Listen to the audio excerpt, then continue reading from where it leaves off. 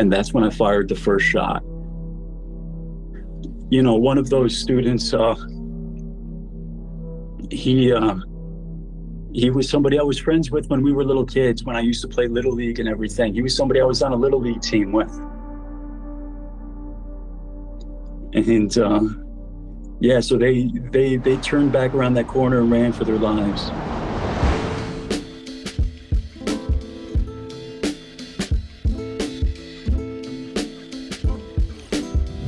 Welcome back to Other People's Lives. I'm Joe Santagato. I'm Greg Dybeck. For anyone out there that would like to be a guest on our show, don't hesitate to reach out.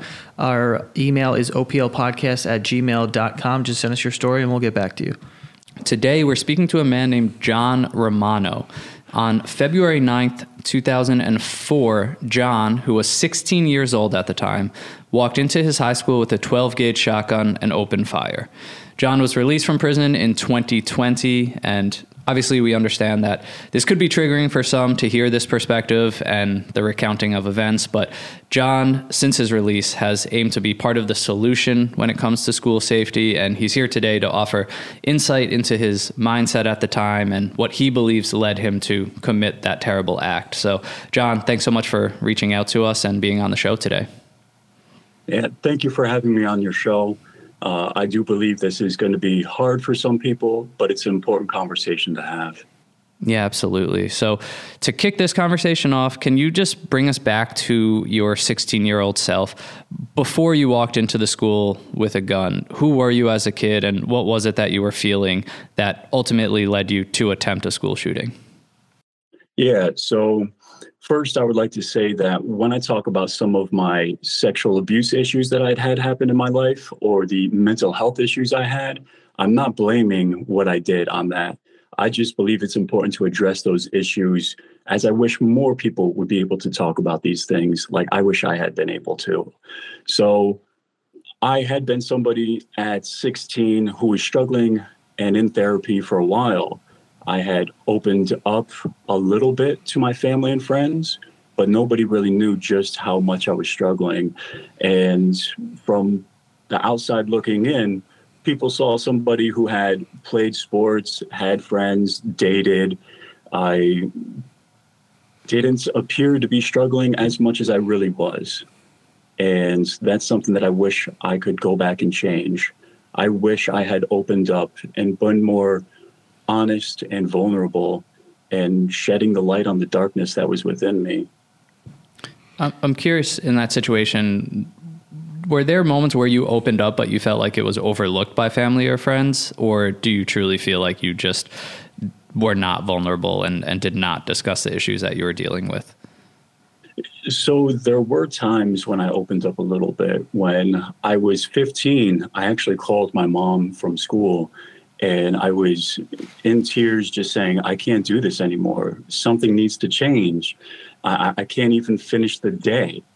And she brought me to see my doctor, and they got me into therapy. And so I had opened up to my mom a little bit on that day. And of course, she had been showing me plenty of love and care and concern afterwards. But I continued not to open up. I wanted to protect her from some of my own pain, from some of my own sorrow. Like I mentioned, I had been sexually abused as a small child, and that was something that weighed on me for a long time. And yet I never spoke about it with my mom, even though I could have. She was the type of person who would have let me speak and share and open up, but I didn't. And I wish I had. So was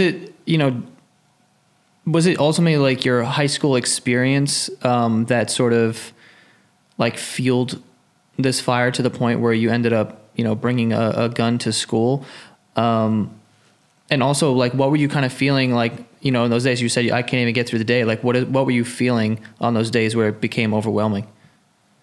Yeah. So when I was in high school and things kind of came to a peak with my internal struggles, where even before the shooting, the year prior, I had started therapy, and I'd also started to have more and more issues at school. I didn't have problems with bullying per se, but I was just trying to get my academics back on track, because I went from being A and B student to a C, D, and even I was failing classes. And I went to the school administration and I asked for help. I was asking help from my counselor. I was asking for an IEP, an individual education plan. They're pretty common today, but back then they had them in my school, but they refused to help me.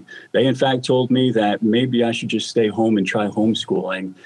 And that really made me feel different than everybody else. It made me feel alienated. It made me feel neglected. It made me feel like I was just, not seen, not heard, not there for them. And that's kind of what led me on this path to holding a lot of resentment towards those in the school. Do you remember the first time that you had a thought that you could go to school with a gun, and why do you think that felt like a solution to your problems? So it was actually a journey of first, I was in middle school when Columbine happened, and I remember being terrified of being the victim. And I went from that terror and that fear and literally sitting in class, and I didn't want to sit near the door. I wanted to sit near the window. So if something happened, I could jump out.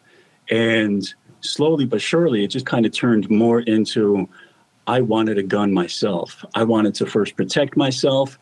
And then it became, when I did have the depression kicking in, I sometimes thought about what would it be like to bring the gun to school and to end my life in front of others to show them my pain. Was that always a thing?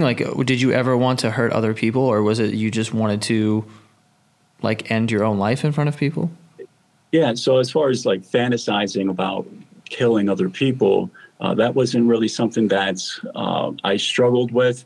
I'm not going to lie. I did have plenty of times where I definitely wanted to hurt people, but thinking about going into my school and doing what we see too often on the news today, where, countless kids and teachers are killed, that wasn't something that was really in my mind at any point.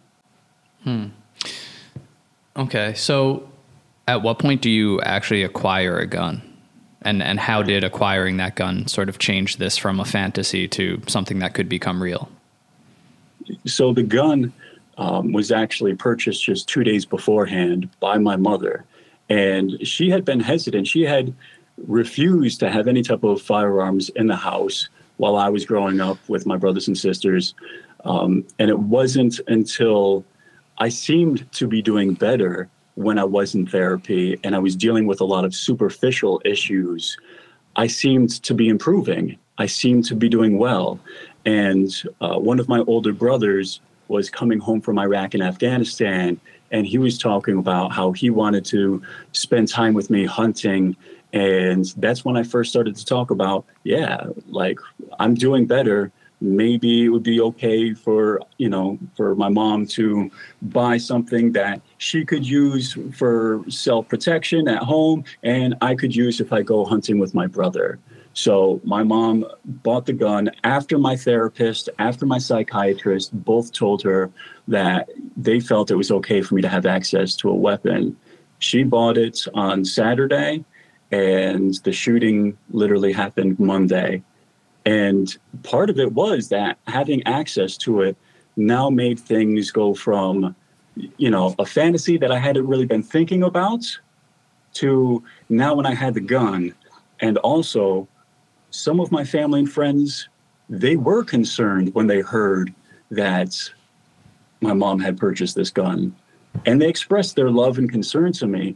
But I was also still distorting things in my mind. In a depressive moment, I started to believe that their love and concern was, oh, you don't trust me. You don't believe in me. Nobody's ever going to trust me again. Nobody's ever going to believe in me again. And that's when it started to become a reality of, I can now do this. I know where the key to the lock is because my mom kept it locked up. And I said, all right, this can become a reality. I can end my pain, I can end my sorrow, and I'll spread that sorrow to others. It's interesting to hear that, you had a psychiatrist, that you were in therapy before these events. I'm just curious, were you ever officially diagnosed with any mental illness or psychological disorder in that time? Yeah, so I had been diagnosed with clinical depression and general anxiety disorder. I had been on different medications that were like SSRIs in the beginning to help with depression. But then actually some of the side effects would lead to me needing more medications. So I went from taking SSRIs to also taking anti-anxiety pills, to then having trouble to sleep. So then I was on Ambien. And so I became on this cocktail for a while. But during the time before the shooting, I'd been taken off of most of those medications, and I was still on Xanax, which is for anxiety. And that was the only medication that I was on. So. And when you get the gun on that Saturday, and you said the shooting happened on Monday, was there a lot of like planning, or, how exactly were you even going to go about bringing a gun into the school? Was it concealed, or you just walked into the building with the gun out? So I knew that I would have to blend in. Like, I drove in late that day, and I knew that I would have to blend in. So I had a backpack on, and the shotgun was in its actual case, which is a like black hard plastic case, which I knew anybody seeing me would assume that I was carrying in a musical instrument or something like that. And I was able to walk in the front door.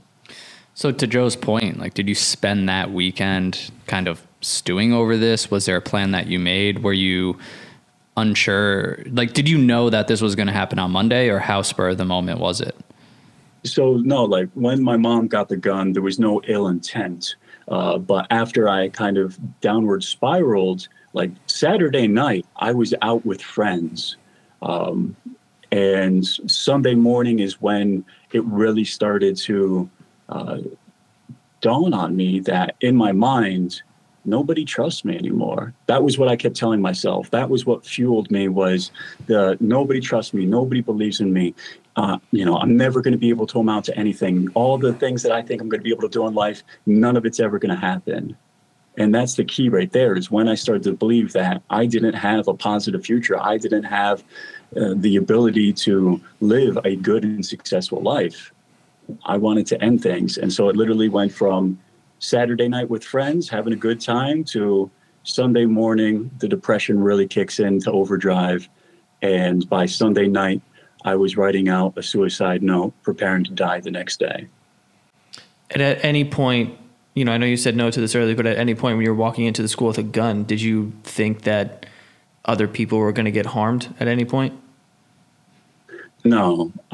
So I knew pretty much that I was using a low grade ammunition, 7.5 grade bird shots. And I'm not saying that you can't hurt somebody with that, but that was kind of my intent, is let me, I was there to make a scene. I was there to either finally be able to pull the trigger on myself, or I knew that if I fired off some shots and terrorized people, the police would be showing up and they would be ready to kill. And that's how I hoped to die. So, okay, if that was like the intent, can we just talk about so the morning of, you walk through the front door, with the shotgun in its case, and how soon after that does the shooting take place? And, kind of just walk us through what happened that day. Yeah, so when I walked through the front door, I went up to the second floor where there was the locker bays and classrooms, but I ended up going into the bathroom, and I went and I sat in a stall, and I was actually in there for probably a good 45 minutes, because suddenly once I was in there, I wanted nothing more than to leave. And I had that moment of going from fantasy to reality, and I didn't want to go through with it. I wish I had been able to do more to have stopped myself. All I did was text a few friends thinking maybe somebody can talk me down. But this was also at a time where cell phones were a little bit less common and nobody was really paying attention to them as much in class. So my friends got these text messages after it was too late. 45 minutes is a long time. Do you remember, what you were thinking or what you were telling yourself in that moment? Were you actively trying to talk yourself down, and what happened at the end of that 45 minutes? Yeah, so I really was trying to talk myself out of it, where I remember very specifically just thinking about just getting back out to the truck. To my idea was the biggest problem was, okay, I was able to get in here, no problem, but will I be able to leave? And that was a part of my fear too, was getting caught on the way out. And I started to feel where, okay, I've come this far. I'm at the point of no return. I can't go back. I have to go through with this. And I kept convincing myself that. And I just want everybody to also know that no matter what you're going through, if you're ever thinking about hurting yourself or others, it's never too late to stop.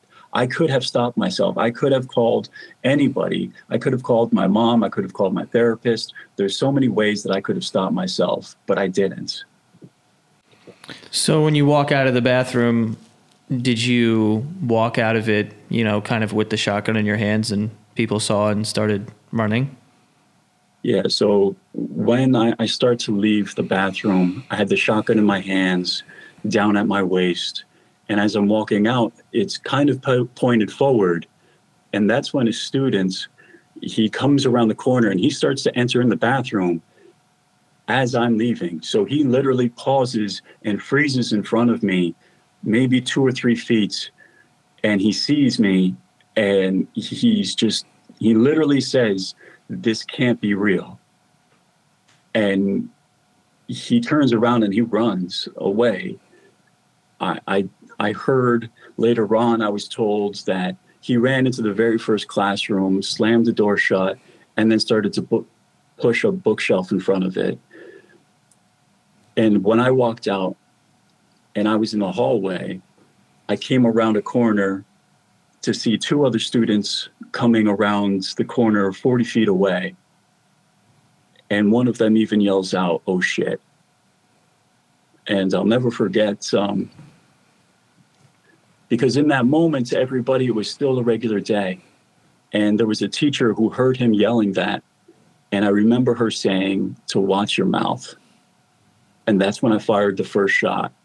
Although I pointed away and I pointed up towards the ceiling, and the shot went above them into the ceiling.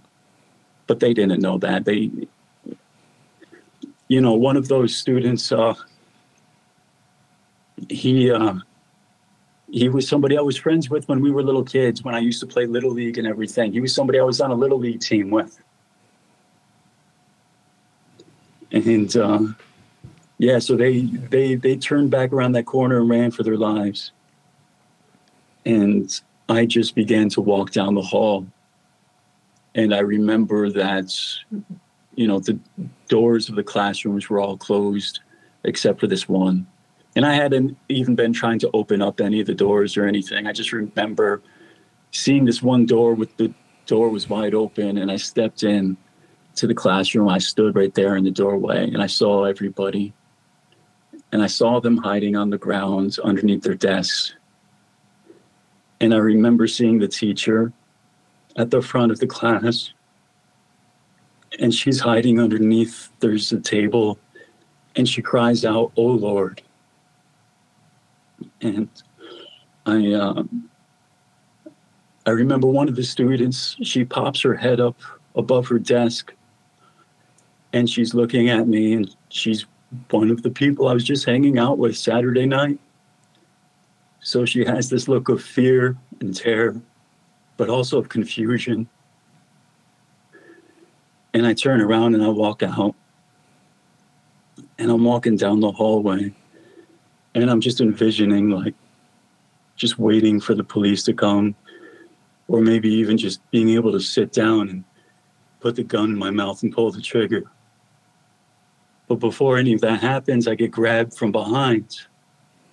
The vice principal, he had heard the shots. He didn't know what it was, but he came to investigate. And he would see me walking down the hall, and he ran up and he grabbed at me, and he grabbed at the gun because it was still, the whole time it was down at my waist. And so he came up behind me and he reached one hand and he grabbed the barrel, and the other hand came around the other side and he grabbed at the stock and he squeezed me in between it. And I remember just like at first trying to like push the gun like out and away, but he was a strong guy and he was on my back. And I start trying to like shake from side to side, trying to get him off of me. And that's, my finger was on the trigger, so the gun goes off. And I didn't know at the time. I didn't know that there was a teacher coming up behind us. And I didn't know that I just shot him. See, he got hit in the shin, thankfully. He was able to get the help that he needed physically, but psychologically, him and so many others were traumatized. But I mean, I didn't even know I'd shot somebody. And I'm still trying to get this guy off my back, the vice principal, and eventually I just let go. And I said, fine, I give up. And that was it. He just grabbed me by the back of my jacket and, you know, he walks me over to this office that's closed and he's knocking on, it's a teacher's office. And I can still remember the teacher crying. And I remember the vice principal telling him, it's okay. I got him, it's over. And they put me in the office on the ground, waiting for the police to show up. And yeah, by the time the police showed up and put me in handcuffs and took me out of there, the SWAT team was showing up and, you know, they were asking me, is there anybody else? Is there anybody else? No, it's just me. So at what point during, you know, you let the first shot off and you say, you know, and we can hear you being like emotional while telling this story. Was there at any point during this where you already started to regret your decision, or did that all kind of hit you as you were sitting there waiting for the police to show up? Honestly, I started to numb myself. I became disassociated. And I didn't feel anything.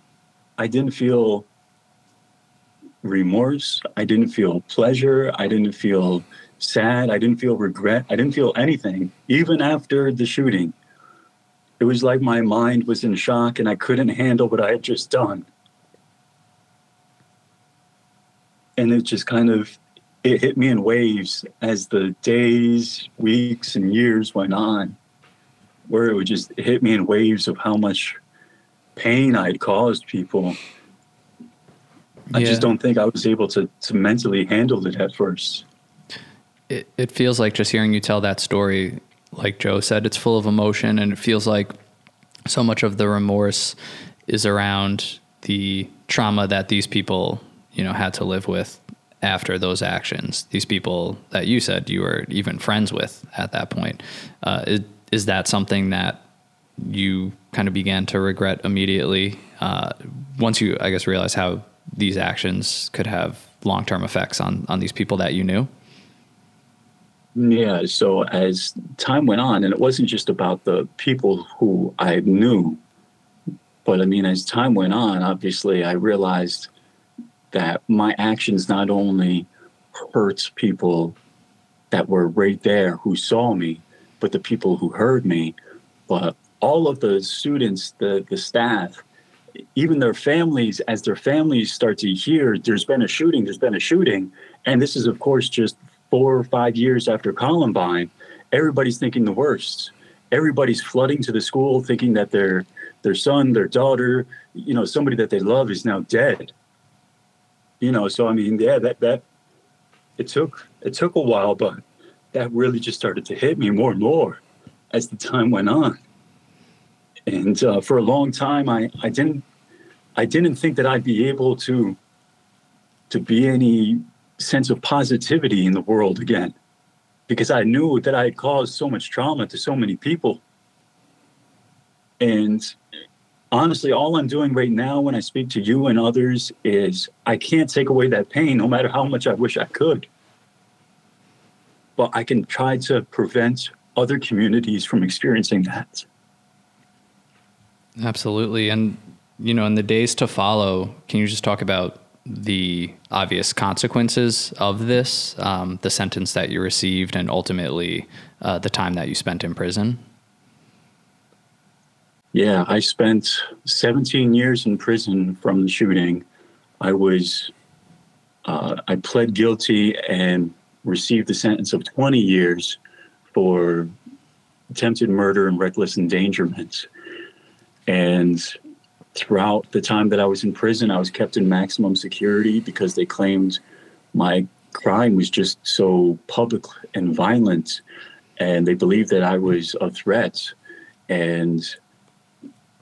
But I'll tell you though, throughout my years in prison, what really helped me turn my life around was the compassion I got from people. And I know that that might sound crazy to hear, but people from my community ended up reaching out to me and saying, what you did was horrible, but I hope you get the help you need. I hope that you're able to turn your life around. And people believed in me when I didn't believe in myself, you know, and especially hearing that, the forgiveness from people, that was also something that really influenced me, where it made me believe, okay, maybe I have done something terrible. Maybe I have done something that will hurt people for the rest of their lives. But thanks to the compassion of some, I was able to start believing in myself. That feels very rare, or at least unexpected. Yeah, trust me, I struggle to believe in myself sometimes, where I had so many people reaching out to me, and even some of my friends who were also my classmates, they kept in touch with me, and they were letting me know what was going on within them, within others, how people were recovering from everything that had happened. And that also kind of helped keep me in touch and realizing the pain that I had caused so many. So there was definitely the balance of the pain and the suffering, but also that other side of that, people willing to have compassion, which is definitely rare, but is powerful. And how do you feel about your sentence? Because you essentially transition into adulthood while in prison. 17 years is a long time, formative years. Do you feel that it was fair and fitting? Yeah, so I would definitely say that I understand the criminal justice system wants to set an example, and they want to hopefully prevent others from following down the same path that I did. However, I tell people, it doesn't matter how much time you give to somebody in this situation, because other people who may be thinking about doing the same thing plan on dying before they're ever arrested. So I think that New York State has come a long way since 2004 in realizing that juveniles are juveniles. I was charged and treated as an adult, despite nowhere else in society was I treated as an adult. Mm-hmm. And so does that mean, like, so how do you feel about that? Like, do you think that there should be something different that should have happened to you back then rather than getting 17 or 20 years? Yeah. So I think it's important for, people speak a lot about mental health these days. And there was some talks of it back then, but I believe that mental health needs to be a priority when we're dealing with those who wrong others, and especially when you do something as bad as this. Now, am I saying that excuses anything? No, definitely not. But I do believe that we need to bring back some type of, either we need to create a prison system that helps people rehabilitate themselves, not just with crimes, but with their mental health, with their mental well-being. We need to bring back the mental institutions, and not the ones of old where they were places of horror, but we need to be able to help people get more in touch with themselves and how to express themselves, how to work with others, and never feel like they have to lash out and hurt others again. Yeah. I was going to ask, do you have an opinion on why, we've kind of seen an uptick in this country of school shootings? Do you have any, insight on why that might be? So I definitely believe that there's ways that we can stop this from happening. Unfortunately, our country seems divided, and instead of choosing one path or another, or even compromising, it seems to be at a standstill where nothing happens. And because nothing happens, and because there's so many issues going on, especially within adolescence, where they do feel trapped, where they do want to lash out, we just see these things increasing.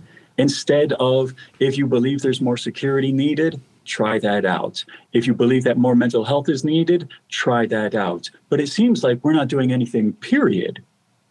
There are some schools making an effort, but I hear from parents, especially, who reach out to me time and time again. These schools have done nothing dramatic to change these things from happening. And I'm not blaming the schools. I'm not blaming the school districts. I'm not blaming anybody. But I'm saying we should be doing something different. As the years have gone on and as things have evolved, we need a different strategy. I honestly, myself, I tell people that instead of investing in as much security, we should be investing more in psychology. We should be investing in mental health specialists who should be on school staff, who should be available to help out all of those who need something extra. Because teachers are able to help students out in most cases, but sometimes a little bit extra help is needed. And I'm one to believe that we should be spending more money and resources on our teachers, on the counselors, and investing in more mental health staff, because at the end of the day, a lot of security won't prevent a mass shooting. A mass shooter is not going to walk through the metal detector and say, oops, and give up the gun. No, they're going to be most likely shooting at an armed guard that's standing next to the metal detector before that armed guard even knows that they're there. That's the sad reality. That's the fucked up thing to say, but it is what it is. There have been plenty of schools that have had armed guards or metal detectors, and they still end up having this horrific thing going on. So my belief is that we should be putting more into helping students with their mental health and well-being. I also believe that if you do believe security is the answer, at least try it, because nothing seems to be going on.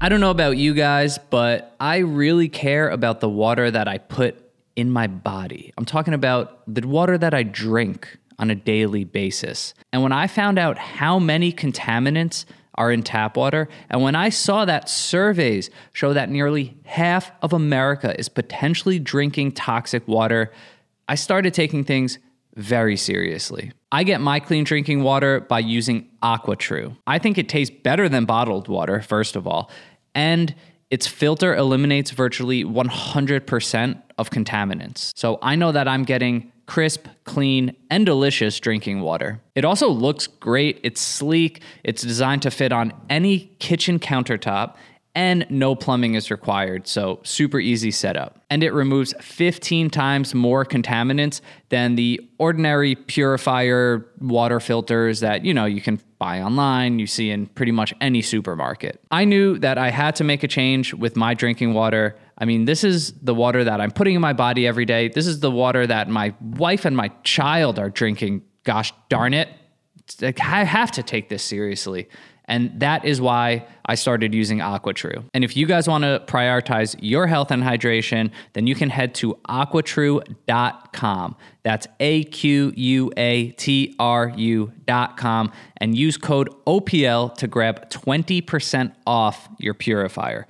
And they have a 30-day money-back guarantee, so this decision is basically a no-brainer. And believe me, this also makes an amazing gift. The holidays are around the corner, and don't forget to use code OPL at aquatrue.com for that exclusive discount of 20% off.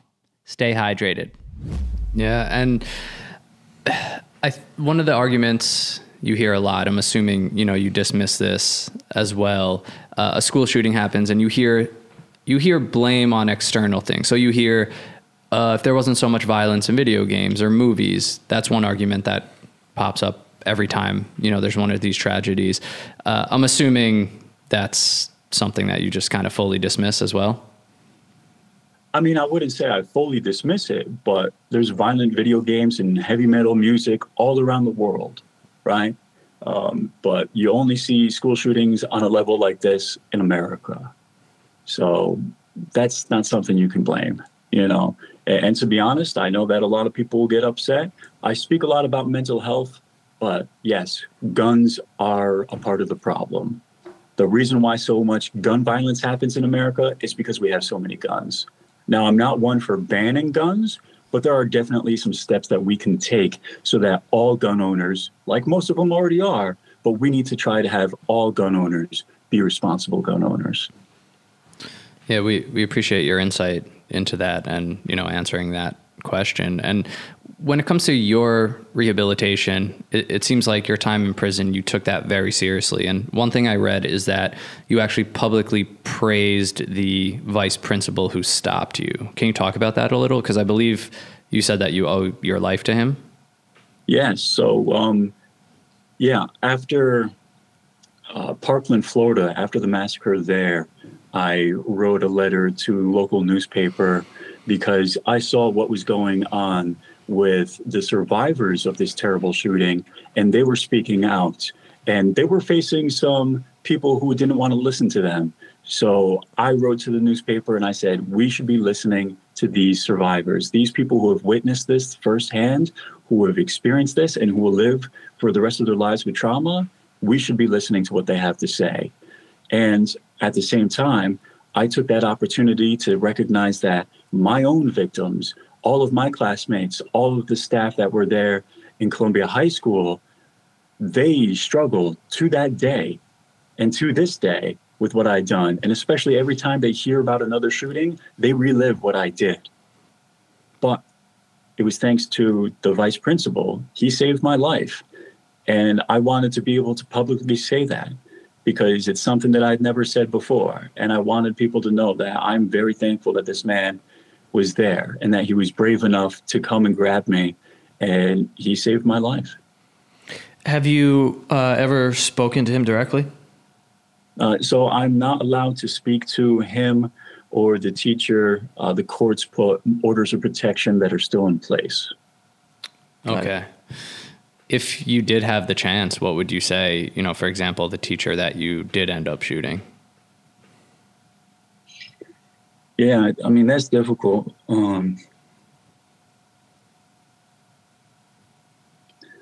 Because words only go so far, right? Of course, saying I'm sorry, it wasn't my intent. That doesn't take away his pain. That doesn't take away what he's lived through. I mean, I would want him to know that, even though he and I had never spoken beforehand, I didn't know him, but I've heard nothing but good things about him. I've heard from so many people that he's a wonderful person and that he probably would have helped me if he had known me, if he had known what was going on with me.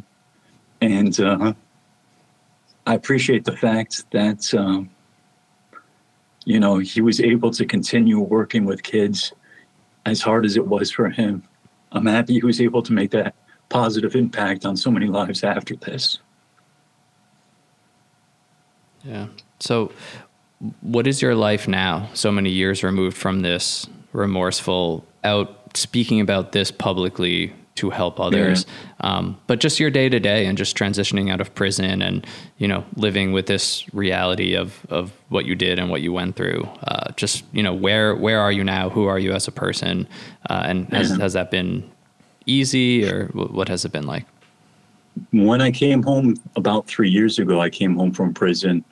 I was able to get a job. Actually, there was somebody who lived in my hometown who owned their own business and was willing to help me out because they wanted to see me succeed. And I was very lucky to be able to get a job like that. Eventually, I left that job, though, to work at a homeless shelter because I wanted to have a job where I felt like I was being a positive influence on the community. After doing something to hurt so many people, I now wanted to help people. And I began working at the homeless shelter. And it was amazing to be able to interact with people who needed help the most, who were so appreciative just to get some food. Or I was working running the clothing pantry, so I was able to help people get the clothes that they need and to feel better about themselves. And I loved it. I enjoyed that job. Unfortunately, last August, A man came into the shelter. He wasn't a regular. He wasn't somebody who I'd interacted with before. And he wasn't even somebody who knew me or knew anything about me. But he came in and he started arguing with one of my other coworkers. And so me and two other coworkers, we asked him to relax, to not use the language that he was using, and de-escalate the situation. Working on that, he seemed to calm down. Things seemed to be okay. But then eventually he started to get animated when he was sitting and eating his lunch. And he started to yell at me. He started to yell at somebody else. But he mostly started to focus in on me. And I was okay with it because I realized that a lot of people who are homeless, they're going through a lot of struggles, whether it's mental health struggles, addiction, or just being on the streets itself is hard enough. But eventually, when he was continuously going and we couldn't de-escalate it anymore, I went and spoke with my boss about having this guy leave. And my boss said, yeah. So I went and I told this guy, I said, I'm sorry, but you got to leave. You can come back tomorrow, but you can't be here in the state that you are right now. And he seemed to be okay with it. But then he said, can I go and get my property? Because we have lockers for people to stash their stuff. I said, yeah, of course, go grab your stuff. And long story short, he came out a minute later and he had swords. And he ran right for me. And he almost killed me. He did his best. I managed to fight him off even as I ran away and he knocked me down. I kicked at him and he started chopping at my legs. And he almost took my left foot off. He almost took my right leg off. And he just kept swinging. Eventually he would walk away. But it was just to get, he had one sword in the beginning. And then he walked away and it was just to get his second sword. And he literally came back at me as I'm lying there covered in blood.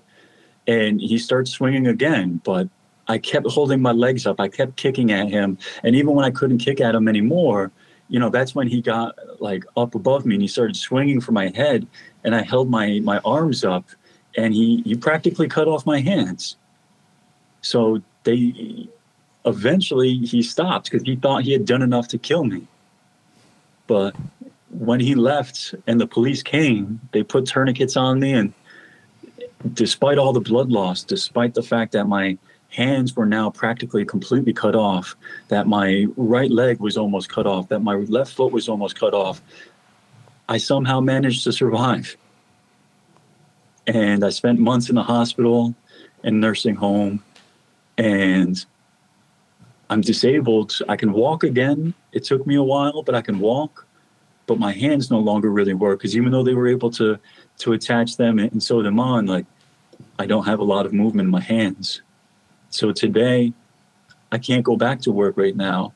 I'm still trying to work on healing, but I'm also trying to help others. I'm using this time to now share my story more and more with others and to hopefully make a positive impact. So that's sort of your goal at the moment, is to try and use your story and your experiences and hopefully try to help someone that may be going through, something similar that you were when you were 16?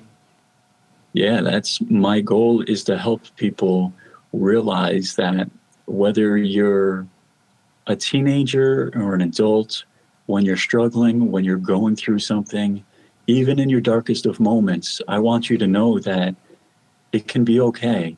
So many of us have been through it and we've made it through, and life can go on. Life can be beautiful. We just need to be able to have more people open up and share about their own experiences so that when those people are in the darkest of moments and thinking about hurting themselves or thinking about hurting others, they can know we are here with you and we will help you. And that's my goal, is to really raise awareness and to end the stigma against mental health so more people can get the help that they need before they ever come to the point where they're wanting to hurt themselves and wanting to hurt others. But again, I'm not blaming mental health, but it's definitely a big piece of the puzzle that we need to be addressing more to prevent not only shootings in schools, but the suicides at home, the overdoses that are happening all over the place. We can be more in touch, and we can be more supportive of people, because so many people don't have the support they need. So many people don't even have a supportive family. So we should be able to step in and help people out more. And that's what I'm trying to do right now. Yeah, well, we thank you so much for that message, for coming on here today and reliving, all of the events that, you just went over. And like you said, that this will be triggering. I'm sure that there's people out there who just may never forgive you. And there's people that you've, in your life who have forgiven you and believed in you and believe in second chances. But I think regardless, we agree that it does more good, for you to share this story. So we're, happy to have you on and appreciate it, and, wish you luck with everything moving forward. And, I hope that you continue spreading this message on as many platforms as you can. And I appreciate it, because this is not, I understand this is not about forgiveness, because so many people will never forgive me. This is just about trying to have that discussion and make the changes possible to save lives. So I appreciate your time, and I hope your listeners will understand that whether you like me or hate me, we just need to be able to come together to prevent these things from happening. Well said. Thank you for the time again. Thank you, guys. I appreciate it. Yeah. Have a good one. You too. Take care. Bye.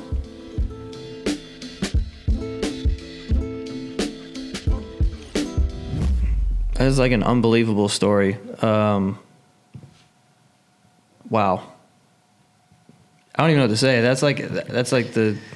I almost just kind of want to let that hang out there for, what it was. I think, again, just from our side of things, it's just one of those chances to hear a perspective that never would I have thought that we would have had that conversation. And, I think at the end of the day, it's not for us to say, if he should be forgiven, if he's changed, if he's genuinely remorseful, all of that. But, he's out there, he's sharing the story, he's being very vulnerable.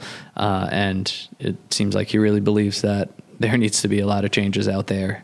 And, as we know from this show, there's, bills to be passed and politics and all that, but sometimes just sharing your story, sometimes just connecting with people, letting them know they're not alone in how they feel, or even just coming out and saying, the thing I did in the past was terrible, and maybe I shouldn't even be forgiven for that, but I'm going to try to move forward. I'm going to try to be helpful, and I'm just going to try to shine some positive light.